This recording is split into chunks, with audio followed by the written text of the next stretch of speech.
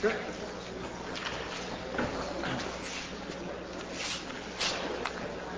So it's a great pleasure to welcome you to the 2001 Spencer Trask Public Lecture. About 2.5 years ago, maybe I should tell you who I am before I start. I'm not Robert Full. I'm Philip Holmes. I'm in engineering and applied mathematics here at Princeton. And about 2.5 years ago, at a rather unusual workshop involving biologists, mathematicians, robotics engineers, I heard Bob Full speak on running insects, and I was instantly hooked. And this evening, I think we're in for a real treat. Bob is professor of integrative biology at the University of California, Berkeley.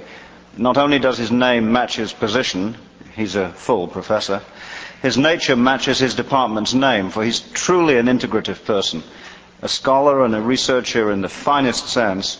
He works on the dynamics and energetics of multi-legged animal locomotion, which really means that he and his students share their lab with all kinds of strange, creeping, crawling, trotting, running, hopping creatures, some of whom you'll meet this evening. Well, maybe in the flesh. I think not, actually.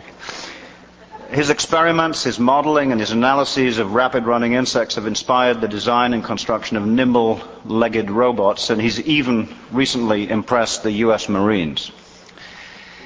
He's also an award-winning lecturer who currently holds a Goldman Professorship for Innovative Teaching at Berkeley.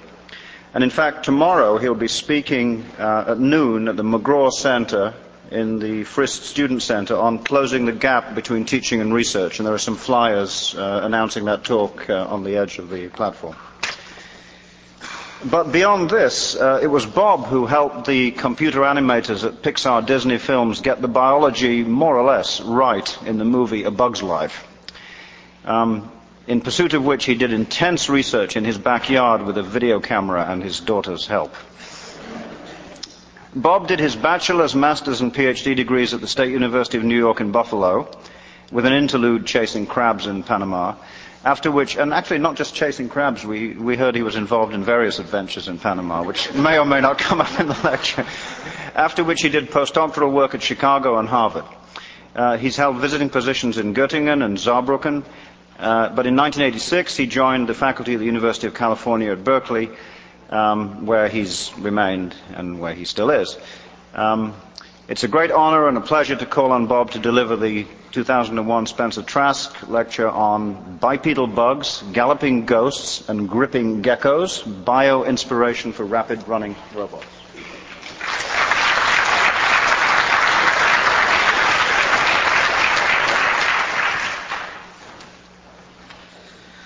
I'd like to thank you for the invitation, and thank you all for coming.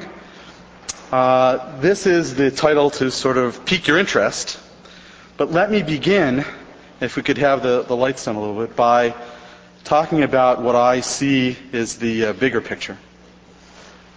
So if you could reduce the lights a little bit. The Internet has provided us with worldwide information transfer. And it's beginning to be able to see and hear things with webcams and other devices. But I believe really the next revolution is going to come because we're going to be able to do programmable work. That is, we're going to be able to give the Internet legs and hands. It's going to be able to run, fly, and swim at your command so that you'll be somewhere but be able to be everywhere else and manipulate that environment. Now, how's that going to be possible? We're going to be able to have to create these autonomous devices, and today I'll focus on how you might do it with something that moves on land. To do this, fortunately, we're at a great time. I think that we're truly in an age of integration that's unprecedented, in that, in particular, biology can inspire engineering, mathematics, and computer science to produce novel designs, while at the same time, engineering, mathematics, and computers can deliver new devices, algorithms, and models to help understand the fundamental principles of biology. The way we do the discovery in biology is to provide this biological inspiration is pretty straightforward. In the sense, it's the same reason people do research in other fields. In biology, we want to understand how organisms got to be the way they are, their roots. We also, and I'll talk about this mostly, we want to understand the rules by which they're built, how they work. Of course, this makes up the basic fundamental research that's so important that will lead to relevance, sort of how it helps humans, organisms, and the environment. And that's the applied end, and hopefully we can somehow take this basic fundamental information and apply it in some fashion. Let me show you how this path really looks. What I want to do is to go through and tell you of how we can understand, in terms of the animal or biology side, or build, with respect to the engineering side, autonomous mobile systems. And I'll argue there are at least 4 key enablers that are going to be important, that include design concept, energy management, multifunctional actuators or motor-like things, and a reliable interaction with the environment. Now, fortunately, natural technologies offer splendid solutions to think about designs. The problem is they're hard to understand, and they're hard to measure the things you want to measure to know about them.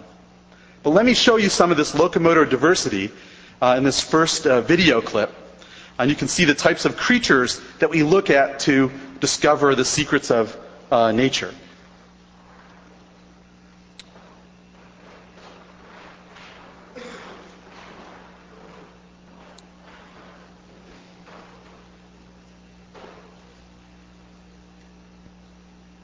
So first you'll see the sort of typical setting that you might expect someone to be studying locomotion. Here's a human running on a treadmill with measuring energetics. There isn't any reason you can't do it with organisms like this. This is a cockroach running on a treadmill, exercising. Here's another species. Here's an 8-legged scorpion.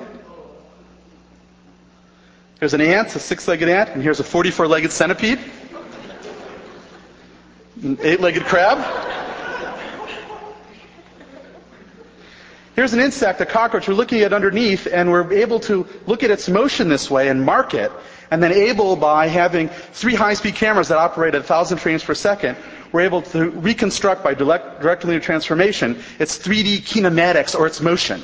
And so from that we can get position, velocity, and acceleration, and understand exactly how it moves in 3-dimensional space. Now, in addition to motion, to really understand how organisms move, you also have to have forces. And here's a force platform, which is just a fancy scale that not only measures forces in the up or down direction, but also sideways and fore aft in the direction of motion. But even more importantly, not only do you want to measure the whole body and its forces, but wouldn't it be great if you could measure the individual legs of any animal? And so we develop a technique to do it where we take a polarizing filter that you see there and put one above and below a slab of photoelastic material. And the animals then run on this photoelastic material, and as they stretch these long-chain polymers, light comes through. The bigger the spot of light, the greater the force, and it's skewed in a certain direction, so we can tell something about the direction of that force. There's one going slower, and now you'll see some animals moving a little bit faster. We're able to capture those spots and qualitatively estimate those forces that you see there and figure out how the animal moves. The interesting thing about this is this photoelastic material is Jell-O. The first time we did it, it worked. My student went to the store, bought some orange-flavored Jell-O, made up the Jell-O. The animal ran on it, and immediately we saw what the forces were. The problem is the animal stopped and began eating the apparatus. Okay, to stop the video. Now we use unflavored Jell-O, and we can get then the motion and the forces we need to understand how these very seemingly diverse organisms move. Now, one of the problems in extracting then the principles to use for inspiration is that we have to understand our design concept, and this is a difficult issue. As a biologist, you would think I would advise the engineers to copy nature. We just saw it's spectacular. Here's my advice. I think that's a big mistake to copy nature in most cases, because of course we know evolution works on a just good enough principle, not optimality or perfection. In fact, natural technologies must do these things and are under severe constraints that would be insane to praise an engineer under. For example, organisms must grow. They must start off to be this big, and then they get to be that big, and they must function all the way through their growth. This affects their final design. Engineers aren't constrained that way. Organisms must be multifunctional. Not only do they run, but they also fight and mate and do things that you may not want to build into your particular a robot. They, for example, have long abdomens in some cases. And you say, well, I should build that because that organism must be perfect for running. And I'll tell you, inside it is a factory to make itself. Engineers haven't figured out how to do that yet, so necessarily you might not want to add that into your design. Also, organisms must follow an inherited plan. They have evolutionary baggage from the past that they modify in certain ways, and you wouldn't necessarily want to copy that. For example, we have vestigial organs, and why would you put them in if you didn't understand something about their function? So in general, this is a challenge with respect to direct copying. In fact, I would argue if you look through history thus far, only in the most grossest sense have we been able to benefit from looking at natural technologies with respect to direct copying. We know that if you look at human technologies, they tend to be large where nature is small. They tend to be sort of flat with right angles where nature is curved. They tend to be stiff while nature is designed to bend and twist. They tend to have rolling devices like wheels and axles and things where nature uses appendages. And they have very few actuators or motors and sensors where nature has a huge number. Quite different, actually. So what are we arguing we should do instead of direct copying? We argue that you should be inspired by the biology. That is, you should use concepts and analogies when they're advantageous, to extract those principles out of the biology and use them. Nature provides useful hints really at what's possible, but, and this is very important, and I'll show you some examples of that today, as human technology takes on more of the characteristics of nature, then nature does in fact become a more useful teacher. The problem is that to extract these principles from organisms, they're incredibly complicated, even something we think as simple as a cockroach.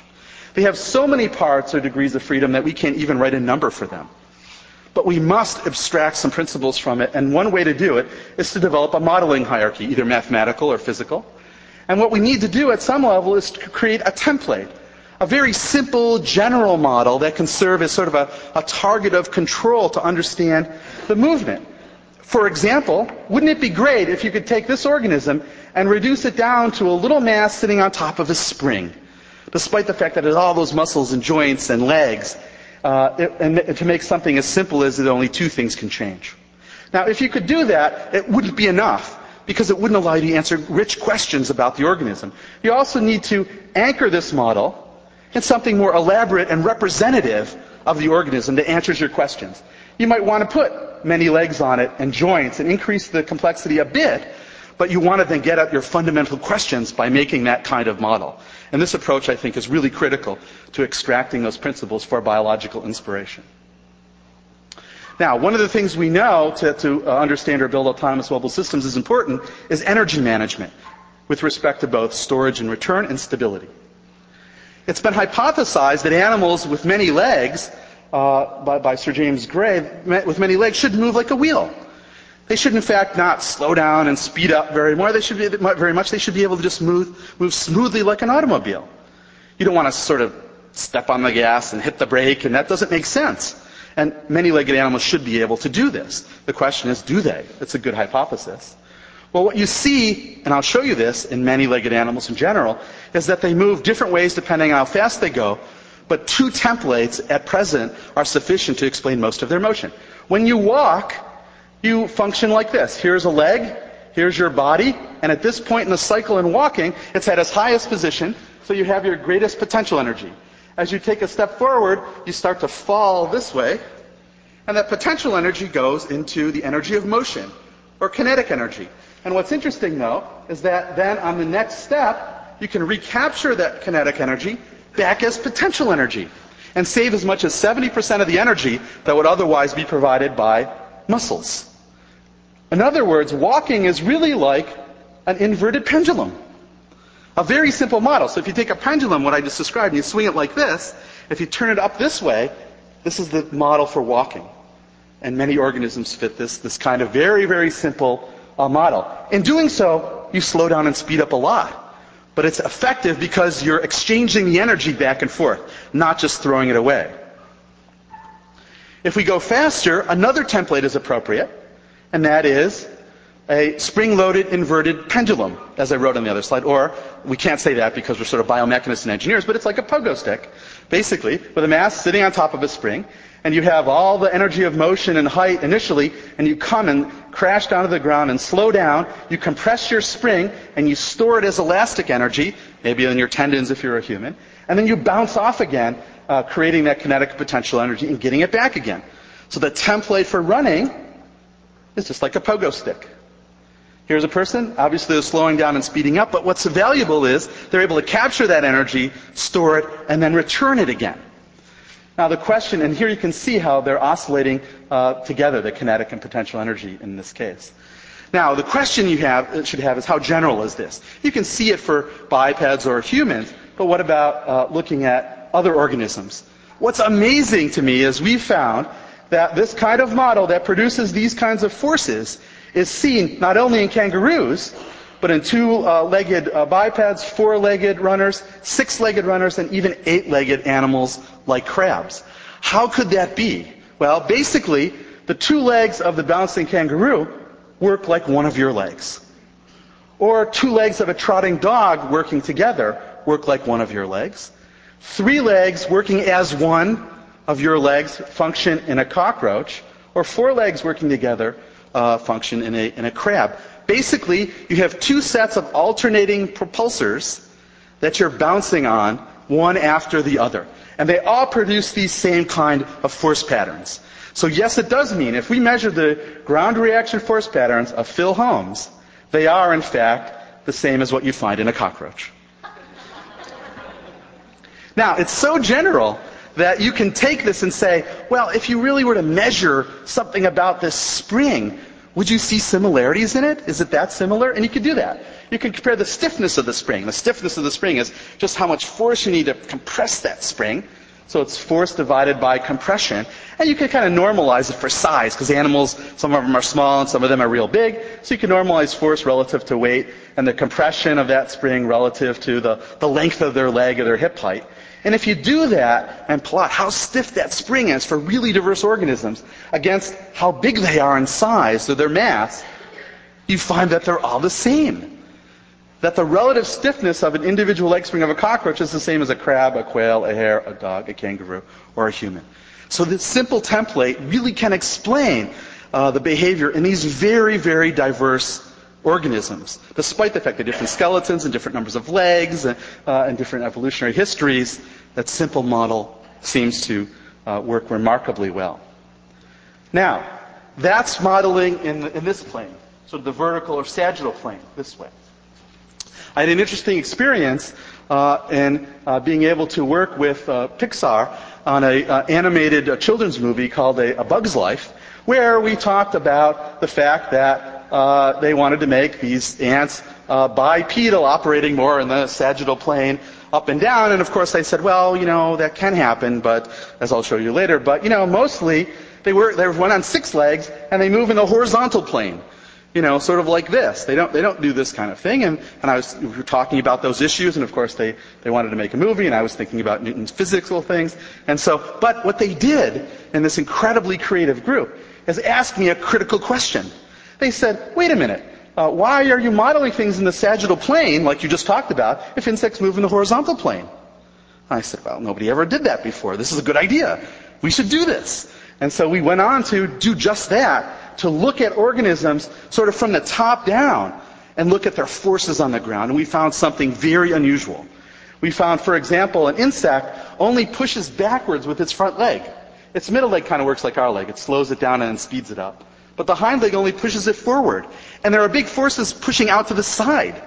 Interestingly enough, roboticists have written papers on how you should never do this. This is a bad way to build a robot. And yet, if we look at a bunch of animals, we found that they all tend to do the same thing. So this was very intriguing, why you saw these large lateral and opposing leg forces when they seem to be disadvantageous in a robot design. Well, what was interesting is then we took that and we tried to model it. We said, here's a cockroach. We're biologists. That's what our model looks like. It's sort of a body. We put some forces on it, and we let it go. And we found something that was very surprising. The problem, as Phil Holmes mentioned, was people were pretty skeptical about it. They didn't quite believe the model and the result, and they didn't particularly believe the math in it. So what do you do when you're faced with this problem? What you do is you go to the world's best mathematicians, and they're at Princeton, and you bring them in on the project to gain expertise and credibility. And so Phil Holmes collaborated, and John Smith, his student, in trying to abstract a template from this anchored model. And they did so. They said, here's the animal with its 3 legs, and we can abstract it, those 3 legs, as a single spring. 3 legs can act as a single spring, but not in the sagittal plane this time, but in the horizontal plane. And so they made a model that does this. It first bounces to this side, so as you go, compresses, so it bounces this way, and then comes back, and then bounces back this way. So instead of bouncing up and down, you're still doing that, but you also apparently are bouncing side to side like this. And we believe, we're getting hints now, and we're working on this paper today, that this also may be quite general. You see the same kind of force patterns for this lateral leg spring model in explaining how organisms may move, but we're actively working in this particular area. And then Phil and his student have created a relatively simple model with a number of different parameters, and I don't understand some of the math stuff, but it's a great model for telling us what organisms might be doing, but that's why we're working with them. What's fascinating about it, and what we found in our original paper, was if you take this model and you push it, you perturb it, you give it some kind of impulse here, what you find is that it ultimately becomes stable again. It passively self-stabilizes without any neural reflexes, or without a brain. It does through just by the springiest nature of the legs and their arrangement and how it moves. And you can trace that with these particular variables. So this self-stabilizing behavior was quite surprising. We wondered about it more and what it could do. We're looking at animals, and I'll show you some video of this, running over terrible surfaces, and we thought they couldn't really be able to do this, but there's some evidence now they appear to be self-stabilizing by using this very simple idea of springy legs. There's a cockroach running over a terrible surface. I'll show you some videos of it. They appear to be extraordinarily stable. So it tells us some lessons. It says that the control algorithms for moving around can be embedded in the form of the animal itself.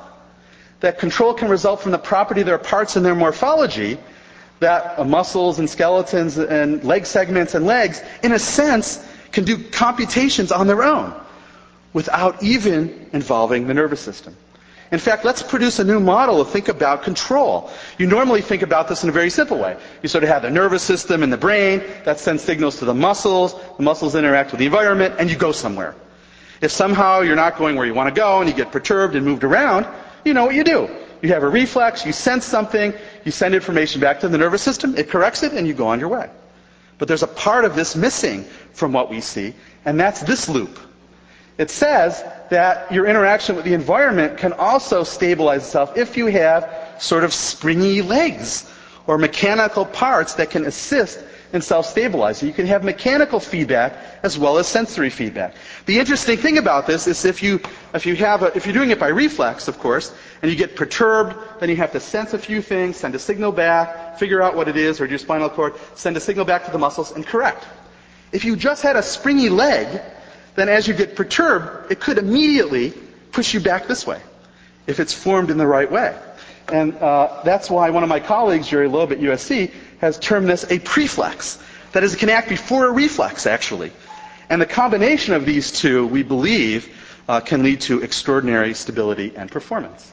Now, what's really exciting about this is engineers couldn't use this really effectively in the past. Why? Because they wouldn't do what my colleague and collaborator at Stanford could do, Mark Kukowski. He developed a technique called shape deposition manufacturing that allows the embedded sensors and actuators into components like this. He built this crab leg where he can etch it and form it into any shape you want and give it material properties. He can embed springs and motors in it. In fact, it's more fantastic than that. He's able to mix heterogeneous materials into these leg-like structures so that you can change their material properties in particular locations. He can start now building smart structures as a result of this process. For example, here, this is a very stiff element, the clear part, and the white part is very compliant. So he can make a moving appendage without having axles in it. So you can now build this control into the material properties, much like we see in the animals. We think this is really going to revolutionize the robot building and make incredible things possible. In fact, they have built now a biologically inspired bouncing robot with springy legs that can't sense the environment but still moves remarkably well. They call it Sprawl. My colleague Dan Kodachek and Martin Buehler, Dan Kodachek at the University of Michigan and Martin Buehler at McGill, have taken this a step further and producing a biologically inspired bouncing robot called Rex for robot hexapod that has springy legs, can't sense the environment, but is autonomous. It runs freely out in nature using these same sort of very simple principles. Now, this is interesting because it can have broad applications. I'm on a group that's called the Biomorphic Explorers Group for the Jet Propulsion Lab that very much wants to improve on Sojourner so we can search for life in craters in very rough terrain. And they basically want to use biological inspiration to, over time, maybe in 10 years or so, get to a point where they have highly maneuverable robots, but from very simple principles.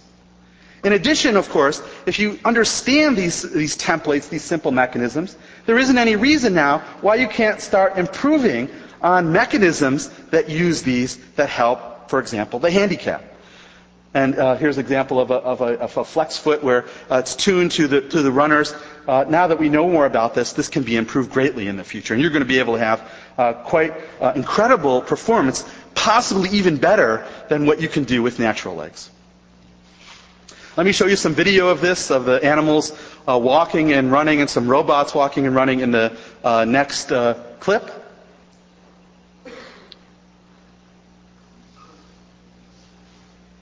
First you'll see some the mechanisms of walking. Okay, this is what I'm saying. It's a pendulum walking when you go slow.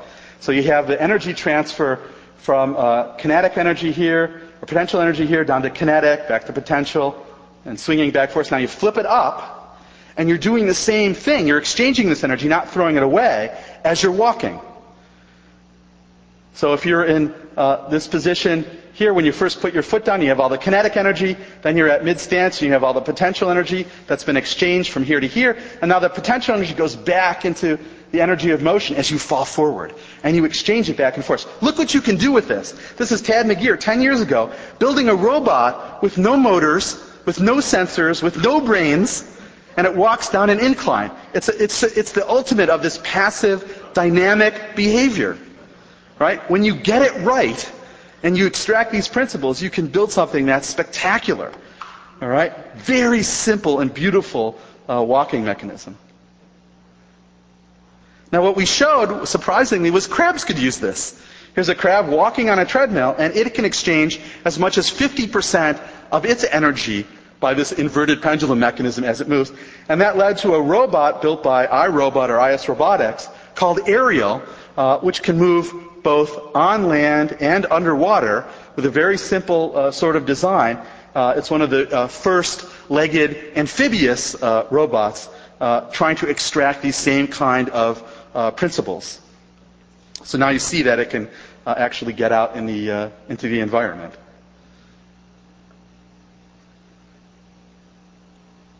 All right, the running model, when you go faster, is different. What you see is spring mass behavior. So here's the crab. Now, it doesn't look like it's bouncing along. You can say, how could it possibly use the same kind of mechanism as I do? Watch when we slow it down what happens. You'll start to see this bouncing now. It's just that it happens at quite high a frequency. So you can see it bouncing with each step. It's very much like what you do, and it is really equivalent to a pogo stick. Now you can see this in the insects where 3 legs sum together to work like one of your legs as they're bouncing along. Take a look. There's these 3 legs work together, and watch, they exchange with the next 3, and the next 3, and now you can see this thing just bouncing along in a very, very simple way. They just do it with more legs or sort of distributed out. Now you say, wait a minute, this isn't running. They're not leaving the ground. Is it running when you leave the ground? No, we redefined running to be bouncing. And it's really running like Groucho Marx. You're really running with bent legs. In fact, Tom McMahon showed that humans could do this, run with bent legs without an aerial face but still bounce. And he produced a dimensionless vertical velocity called the Groucho number to characterize this behavior. And this Groucho number shows that you can still bounce around but not leave the ground. Now, the question you might have is, are there any many-legged animals that leave the ground then? Are they all sort of stuck to the ground like I was talking about? The answer is no, they're not. This is a very fast animal, the American cockroach. You think you don't have it in your kitchen. If you do see it, you have a lot of them. They're really fast animals.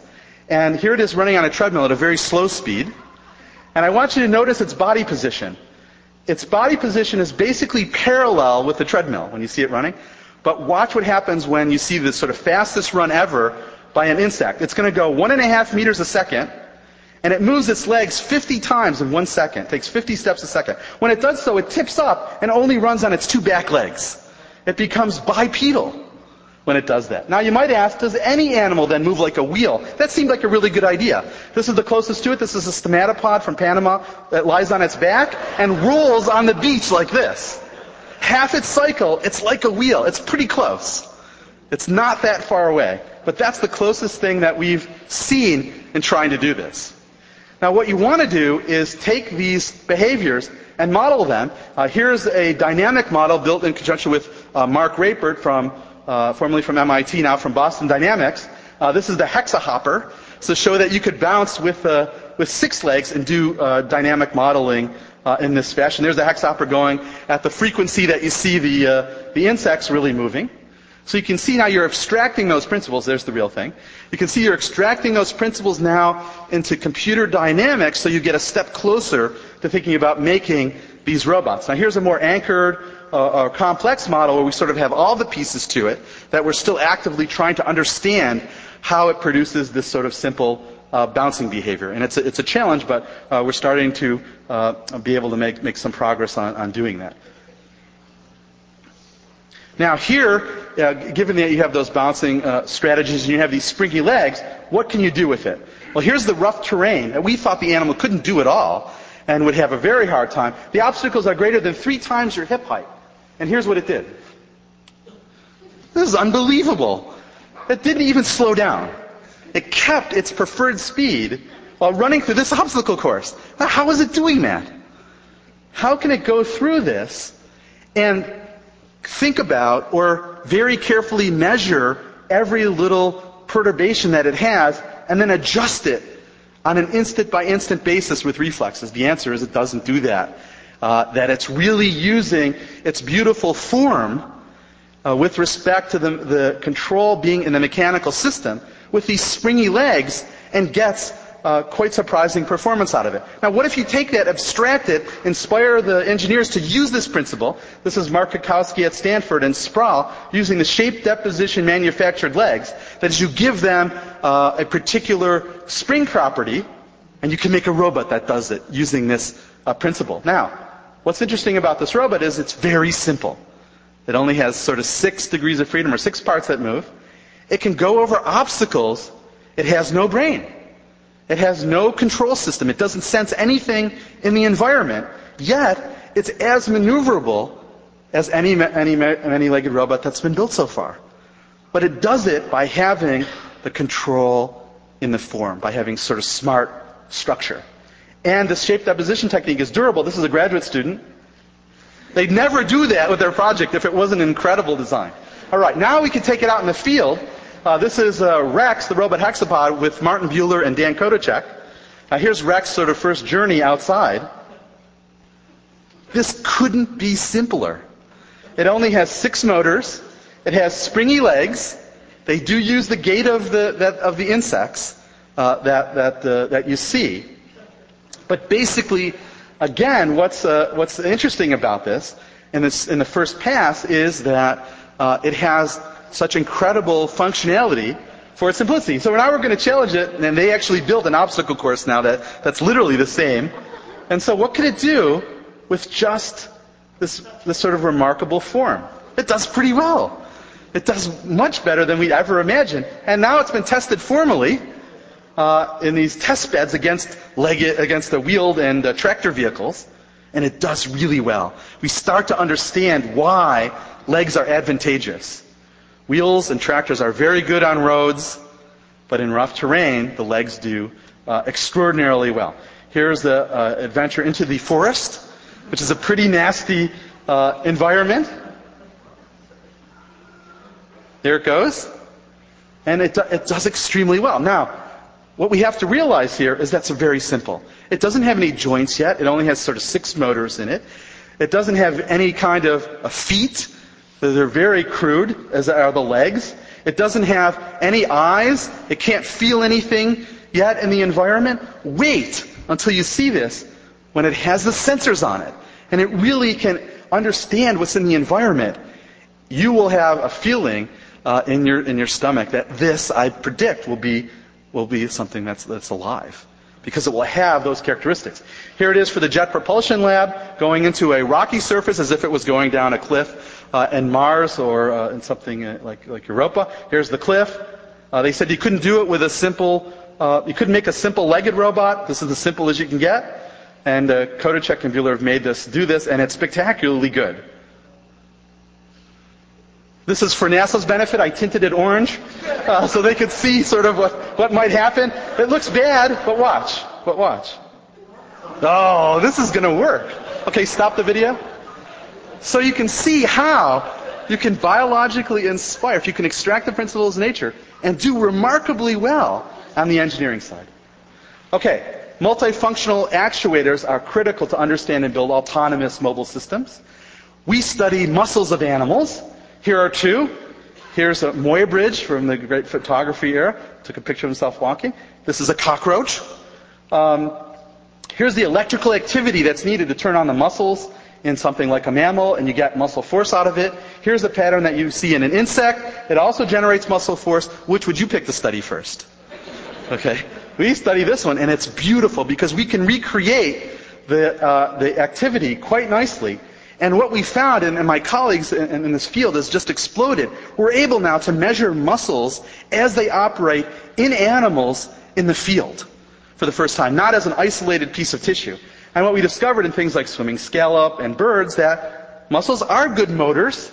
They can generate about 284 watts per kilogram of power, which is very respectable, but we're discovering more about muscle, and not the traditional things. We've seen that if you look at, for example, turkeys and swimming, that muscles can also function as struts in energy transmission, from sending energy to one place to another. Muscles can also operate like brakes and springs. They can absorb energy and store and return it in things like insect running or insect flight. Muscles are valuable in part not just because they're good motors, but because they're multifunctional materials. Wouldn't it be great if we could make one of these? If we could make an artificial muscle? Well, let's try to build it. And we worked with the Stanford Research Institute, who came up with some great material to begin to do this.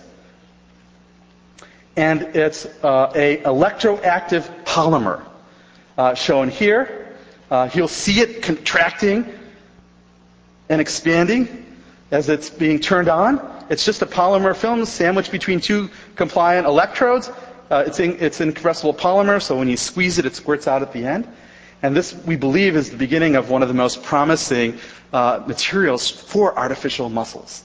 In fact, what we were able to do is take that artificial muscle and put it into the same testing rig that we use for real muscle, and test it just one-on-one with real muscle. And here are the results. If you look at the power output of real muscle for some of the animals that have been measured against how frequently you're stimulating it, here's where the artificial muscle lies, the electroactive polymer. It's about there. It's respectable. It's the first one that falls within the range of the parameters of natural muscle. So we think this has great promise in the future. And we can already put it in some devices. So SRI has put it into an insect-like thorax. Here's the muscle here, and it's pulling this box-like thorax, very much like you see in flying insects, and they can get the wings to flap at 300 times per second. It doesn't fly yet. That's hard. But it's a step closer because we got the actuators working and storing and returning and producing energy to ultimately make something that can fly. So we think that these are incredibly promising for the future. They even produced a walking robot, the first one that's autonomous with artificial muscle. It doesn't move great yet, but it shows it's possible. The same kind of concept you think it can't apply to bipeds, but you're wrong, it can. Think back to the McGear walker. Well, here, Ron Jacobs of Intelligent Inference Systems built a passive walker with artificial muscles, not these same EPAs, but other ones, that he could get a biped to move and be stable without any reflexes, with the same idea of passive, dynamic stability. And so even humans, I think, take advantage of this very sort of simple kind of control systems that you see here. He built this on a NASA grant for advanced concepts to think about building a colony of humanoids on Mars 40 years in the future. So, I'd like to go on the last one, and that is, if you really want spectacular performance, you also need reliable interactions with the environment. That is, I would argue, to really be spectacular in performance, no surface should be an obstacle. And that's a hard task to accomplish. But what we do is we use the Krug principle again, as I've shown you examples. We believe that diversity really does enable discovery, and that for a large number of problems, there will be some animal of choice on which it can be most conveniently studied. And if you want to interact with the environment and do it reliably and effectively for terrestrial locomotion, you pick the gecko. Because if you've ever chased them, they can absolutely go anywhere. And so how do we measure this? What we did is we said, okay, we're going to take a gecko and we're going to run it up a wall. And our fancy sort of scale, instead of being in the ground, we're going to stick it in the wall. And so here's our force platform in the wall, and then the animal runs up the wall this way, and we can measure all the things with fancy cameras and so forth to get its movement. What did we find? They're spectacular. They can run 1 meter per second up a smooth surface, and they take 30 steps in 1 second. They adhere to the wall in 8 milliseconds without big attachment forces or slowing down their body at all. There's nothing that can do this kind of thing. They can detach in 16 milliseconds with no measurable detachment forces. How do they do that? And the mechanical power we measured is only 10% over the minimum possible power. Right? Anybody would want to make a climbing robot that could have these features. How do they do it? It's really quite bizarre. They actually have very special toes. If you look at the bottom of their feet, you see that they have these toe pads that contain leaves-like structure, or we call them lamellae. If we blow that up, it looks like this. And if you look carefully, you can see there's little ridges in that. It's not a solid structure, right? If we blow that area up a little bit more, you see something really interesting. Now you start to see these little hair-like structures there called seta. And you can see it looks like a rug, a mat of these. If you blow that up, now you can see them pretty well, and there's a lot of them on this individual little leaf. And if you look really carefully, you can start to see little striations at the end of an individual hair. If you blow those up, you see that on one hair, you have even more small little ends. If you blow that up, you can see what they look like. They're these little funny spatula-shaped things. The smallest branches on the hair, or setae, look like spatula. And the animal has 1 billion of these 0.2 micron projections. This is really small. How small is it? Here's a comparison. Here's the toe pad of the animal. This is what we're looking at. Here's one hair. The gecko has 2 million hairs on its feet. And then it breaks up into these tiniest branches where an individual hair has 100 to 1,000 little spatula at the end that are only 0.2 microns. For comparison, this is one of your hairs. These are really small. They're almost unimaginably small. How do they work? Again, a collaboration with some engineers helped us greatly. What we wanted, we just said, okay, we'll just measure the forces it could generate. Well, the forces are quite small for these very, very small structures. So we're able to take a mat of hair, isolate a single hair, and then use 2 different measuring devices. One to pull down on the animal. This is shown here. Here's the hair. Here's this special MEMS sensor, this microelectromechanical system sensor that we use for measuring pulling down. And we also pulled it away from a wire that was stuck in the ground, a very stiff wire. Here's the hair, and we pull it this way, like you're taking the animal and pulling it off the surface this way. And we want to measure how big those forces were for the individual hair. Fortunately, with a collaboration with Tom Kinney, engineer at Stanford, he had this incredible device available here, which has a sensor here and here to measure forces in two directions shown here. And he said, hey, this may be one of the only things that could measure the force of that little hair. So let's do it. And so we did. And here it is. Here's the sensor. Here's the hair coming on that little sensor. And if we blow it up, there it is. There's the hair. And you can see the tiny little branches, the spatula there. And when we did it, the forces were enormous. They were so big that a patch of hairs the size of a gecko's foot could support a small child. You know, it's like 20 to 40 pounds you could hang off something this big if all the hairs attached maximally. This was really remarkable in terms of how effective it was. Now, the question is, how does it do that? How does it stick so well? There have been many hypotheses over 100 years. They include, it's just friction. We tested that. We rejected it. The friction forces are way too small to explain anything you see here. Electrostatics. We can reject that. People use anti-static guns and X-ray bombardment, and the things still hold on. How about interlocking? That must be it. It's kind of like a Velcro thing. There are little indentations in the wall or something, and you can sort of grab onto like claws into the wall. Nope. We can use molecularly smooth surfaces so they can't grab on by interlocking. Well, it must be suction. That makes sense. There are a lot of robots that use suction that go really slowly. It's not suction because we get greater than 1 atmosphere pressure, and it also works in a vacuum. That can't be it. Well, that's troubling. What about wet adhesion or capillary adhesion? Now, they don't have any glue glands, and they stick under water and in dry air, and we're doing some more tests to reject this conclusively. What's left? You have to go to the surface chemists and the physicists to understand this. And in fact, apparently, as someone who gave this kind of lecture before, Niels Bohr, would be happy to know that we believe it's probably van der Waals forces. That is, the forces of the atoms themselves and the interaction of the unbalanced charge movement of the electrons at that level actually stick these tiny little spatula to the surface.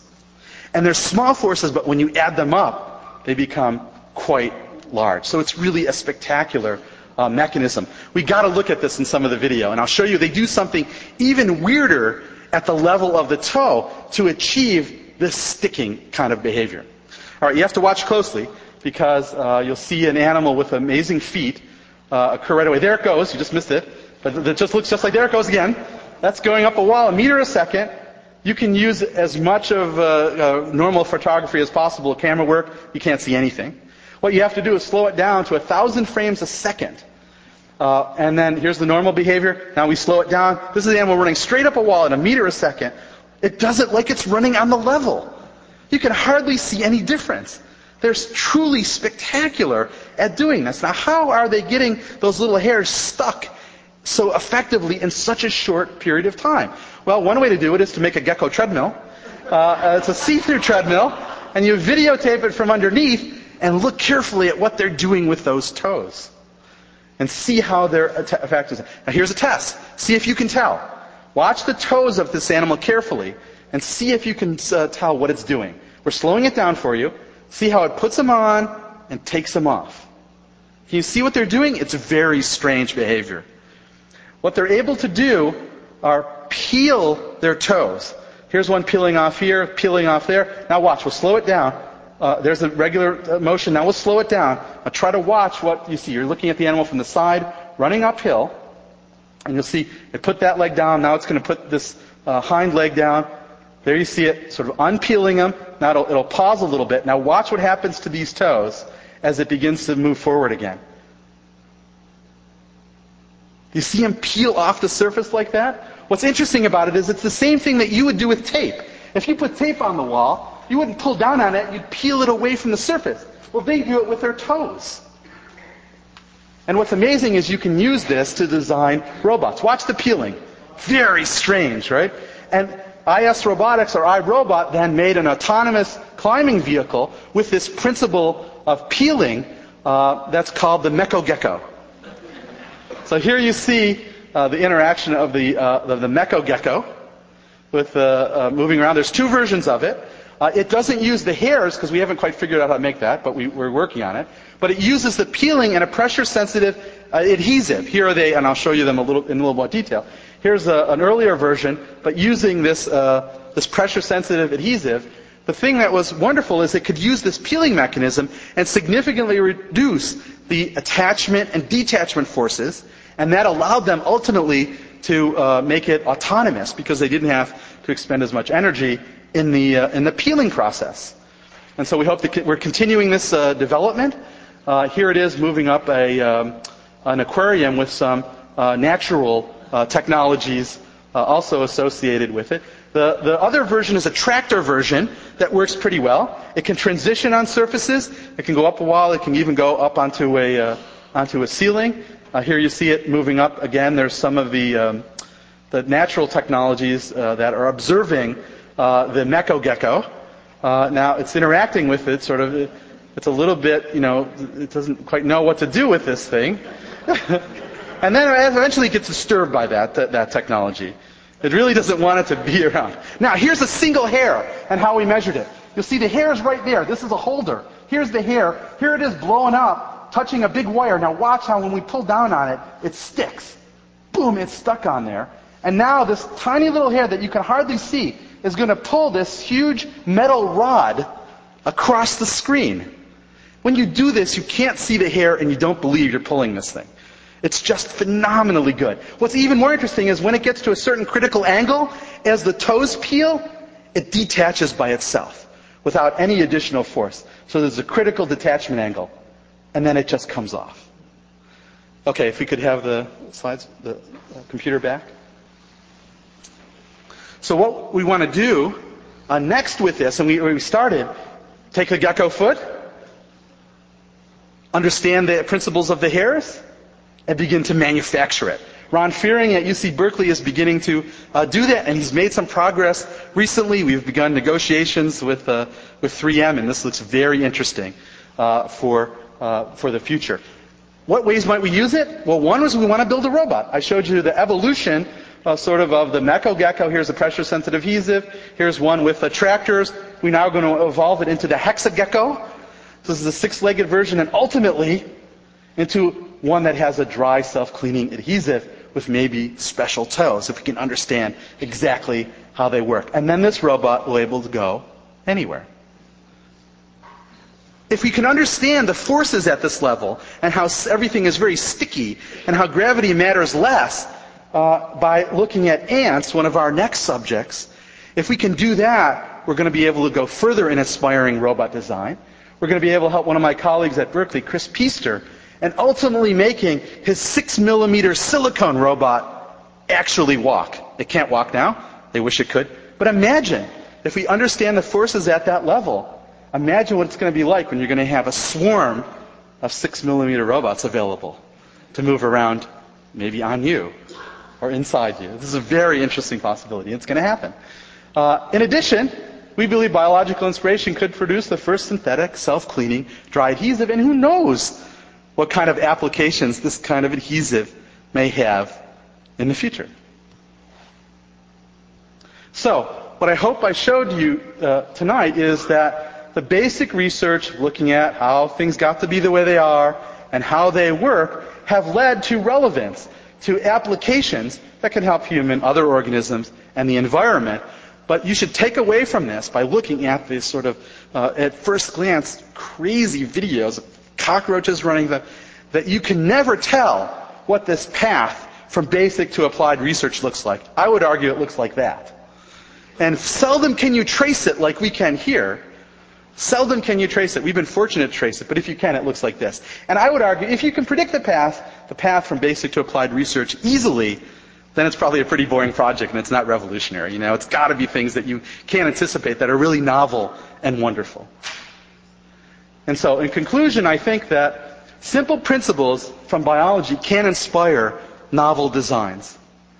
That animals have control systems that are built basically into smart legs and feet and muscles and not just in brains. And that fortunately, we're in the age of integration that will allow programmable work, taking advantage of new materials, giving really the internet and you hands and mobility to be somewhere and anywhere at the same time. And finally, I hope this shows you, by looking at this diversity of creatures, that we really do need to preserve biodiversity, or these secrets of nature will be lost forever. Thank you.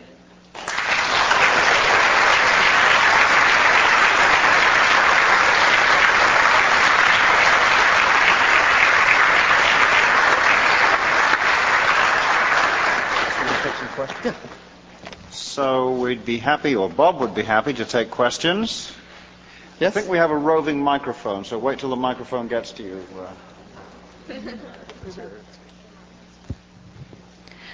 You mentioned that when you design the Meko gecko, you need to have a self-cleaning adhesive, and I'm wondering, how do the gecko's toes stay clean?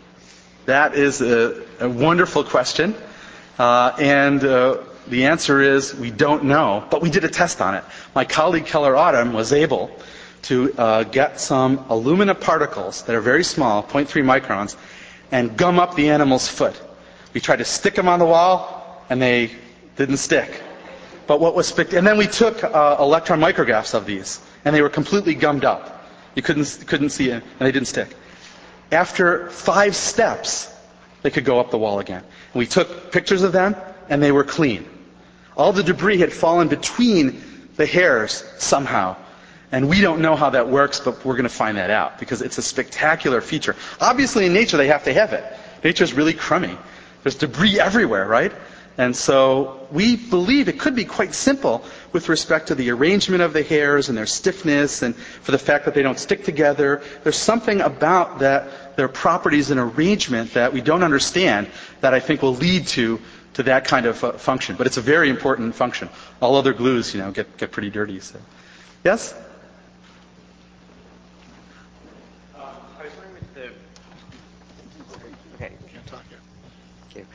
With the Megir walking model that Yes. you showed early on, a three-legged walking model, Yes. If that works so well, why don't we find odd-legged creatures in nature? I think that's a good question. Obviously, in design, there's no reason that you couldn't.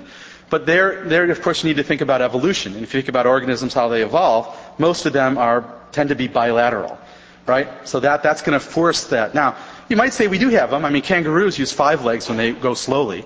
They do use their tail. And so there are some sort of cases of that being possible. But in general, I think evolution drives you to a bilateral kind of design. But it isn't impossible to imagine an organism benefiting from that. Has any work been done on looking into animals that have no legs, like worms or snakes? Yes. And do they offer any advantages for ability to cope with diversified environments? Yes, so people have looked at worms, and there's a lot of work with snakes. There's even snake robots that people have built.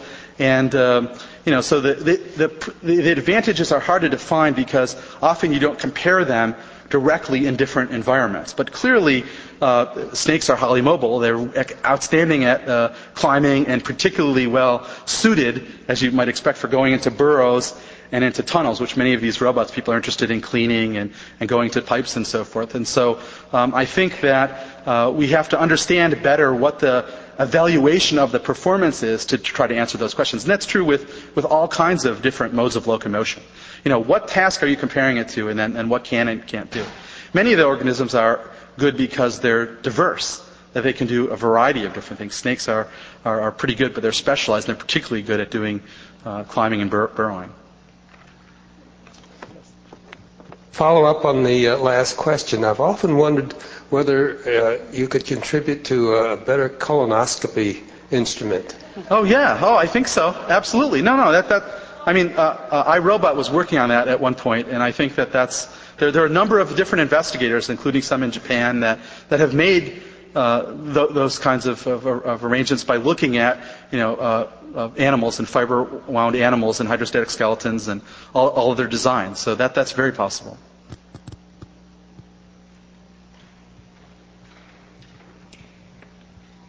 It seems that in nature, fast sprinting animals benefit from certain proportions of the limbs. Cheetahs, for example, have very short femurs, very short thigh bones. And as the thigh bone gets longer, the animal gets slower in a sprinting sense. But it seemed in these robots you're not putting much emphasis on proportions of limbs. Is that true, or is that a consideration in these designs?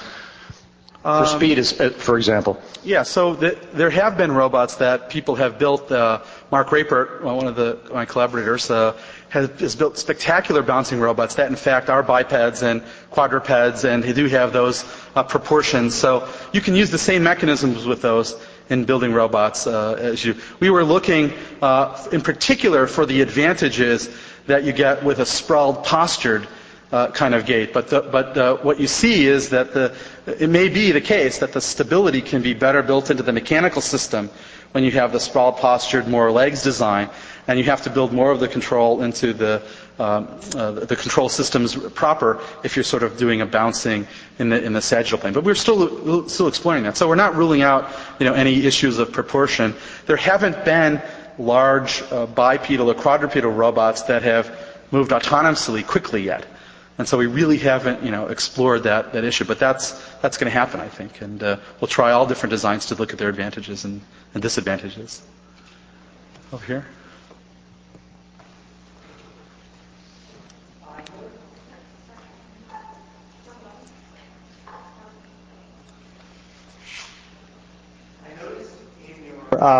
There we go.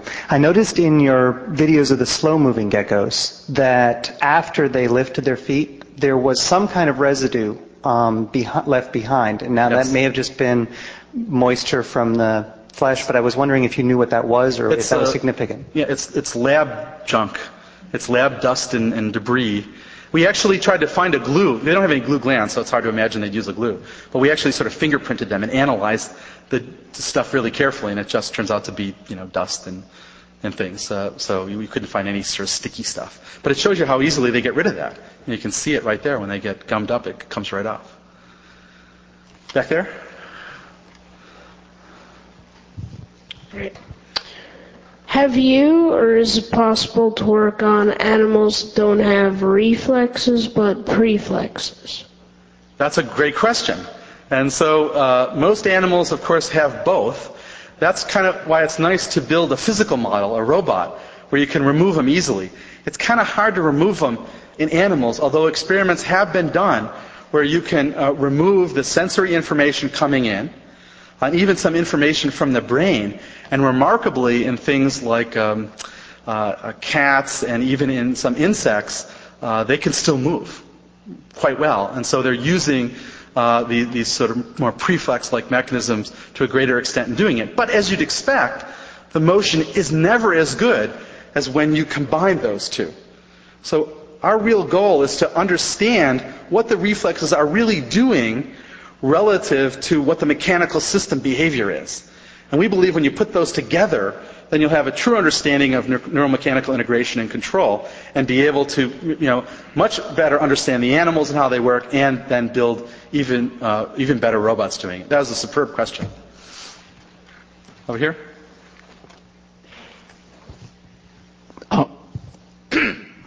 On your spring constant versus mass. Yes. You said over large range that you have very close, almost.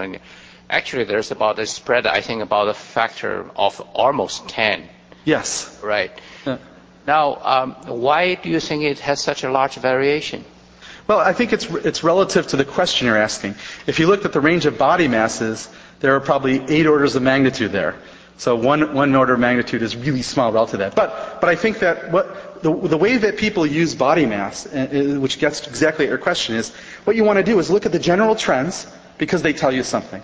But at the same time, at any given mass, you want to look at the variations from that because they may be using a different mechanism that's really advantageous, or it may reveal to you a constraint about their design that isn't very good for that kind of motion. So what we want to do is capture both of those pieces of information. Now, what it means is there's something we don't understand about our simple sort of pogo stick template when one can go lower, less stiff, or great. Now, how do they do that, and what does it mean? Are they more effective that way or less effective? You want to look at both the variation across mass as well as the variation in form at a given mass. Well, here's my follow-up on the point. You took a sort of like a static model because it's just simple spring constant kind of arrangement. But you're actually thinking about an animal trying to carry out a motion. It must be some energy consumption involved. Yes. So perhaps you really haven't found the perfect model to simulate that. The really thing is to figure out or think along what is the most efficient way or spend the minimal amount of energy to carry out this motion. Right, exactly. Now, the most efficient would be this model if you could store and return all the energy. That would be the best possible. You conserve it completely. That would be the best possible. But what you have is what you suggest. Animals actually absorb energy, and they lose it, so they have to generate some of it by muscles and put it back in. So the next appropriate model that we've done is to put something that absorbs energy in it, a damper. So you have a spring and a damper. And then you need also to put in an actuator that can put back in some of the energy. And then that starts to get closer to what the organisms are really doing. But I think what's remarkable is that it suggests that they all follow this general pattern. And it may be that some of them, and it's certainly true, that some of them, like a kangaroo, are really very spring-like, whereas others really require more actuation and greater generation of energy because they lose more of it. But that may be important with respect to not energy, but with respect to control. They may have an advantage in using those techniques. So we haven't then begin to explore that next level, but that's the way you need to do it in the future. Yes? You talked a lot about using general principles in biology, and I'm curious about the most general principle of all. What do you think about the possibilities of using robots that design robots to sort of direct evolution and sort of select out robots that fulfill some, applied purpose? Granted, you don't understand necessarily as much about what's going on in the system, but in order to solve problems, that might be useful. What are your thoughts on that? Yeah, I think it's a very interesting possibility. People have explored this, less in robotics and more in dynamic simulation. So individuals like Carl Sims and other people have actually tried to evolve moving structures from very simple parts. And they found some really interesting things. They found sort of crazy forms, ones that were much like animals, and novel ways to move. So I don't think there's any reason, ultimately, once you can have self-assembly occur in robots, that you can't start doing this kind of selection process and see what you get. And I think it'll be a very interesting exercise.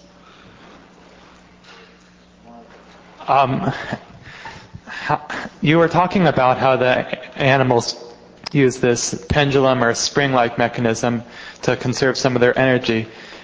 How do they change direction without losing their energy? Oh, so that's an interesting question. So what we're proposing happens, and you can measure in the animals, is that they essentially produce a very slight destabilization, or a small modification in their force that does disrupt that pattern for a short time, maybe a step or two, and that can then change it. So if you need to make a turn, then it isn't surprising that you have to add energy to that system. And you turn on muscle to maybe generate a slightly greater force, or you have to turn off a muscle to reduce it. So you do need to manage energy in the system because you lose it and input it. But you can do quite simple things to produce a turn by producing a temporary destabilization and then letting the system correct itself again. Well, there are some animals that can, as they say, turn on a dime. You don't know. Well, do you know how that can happen? Yeah, so I don't know which ones you're thinking about, but the insects are probably the best at it. They can, in one step, they can make a 60-degree turn. And we actually measure the forces with the jello and how they do that. And all they do is produce a slightly greater force with the outside middle leg for one step, and they create the turn. So it's not what you see in typical robots. Typical robots to turn take bigger steps with the outside legs and smaller ones with the inside, and then they go like this. In the animal, you just see a slight change in the force development from the normal pattern, and then they produce the turn. Okay, thanks.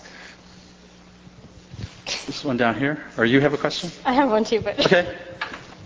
Well, I can ask it pretty quick, I think. I'm not sure about that applicability, but in terms of the efficiency of storing potential energy and turning it to kinetic energy, have you thought about looking at maybe martial arts moves, which have probably undergone thousands of years of cultural evolution at least?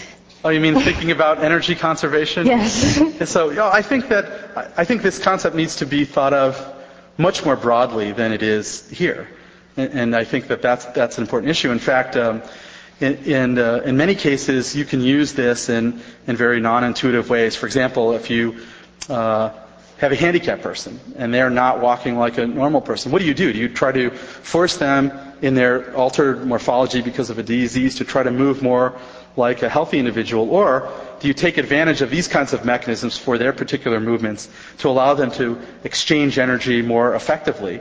And I think the answer is clearly you need to think about that exchange. So in any kind of sport or activity, I think that's a really critical principle to think about. And people have to some degree, thought about how to do this effectively, but I think it's going to be more important in the future for these kind of activities. Take maybe just one more question. Okay, he's had a yeah. So. I was wondering, do you have any idea what the efficiencies of the artificial muscles are compared to like an actuator, which might come into play for mobile system or using batteries, etc.? So yes. If there's much of an efficiency difference. You asked me on Monday. The students are actually measuring it this week, and I don't know what the answer is. SRI claims they're pretty high, and I will wait to measure it. So that's a very important question. I don't know the efficiency, but in their tests it looks really good. It's over 30% or 40% or something. It's very high, but we'll see when we measure it in our apparatus. Last question. One more, right? Here? Which one? Yeah, right there. This guy. I'm still stuck on the gecko's feet. Yes? You mentioned the smallest feature of the last one's this little spatula shaped. You said about 200 nanometer. Yes. Right? Is anything special about the material itself?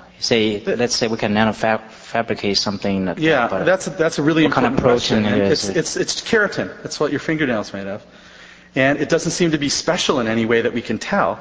And so far, the tests have shown that if you can make a structure with that size, the first very preliminary tests made by Ron Fearing, that it looks like it'll stick to. So, and it's not made of keratin. He just made it of a different polymer. So at present, we don't think it's anything special about the keratin, but it remains to be seen. That's an important question. Okay, thank you. Thank you.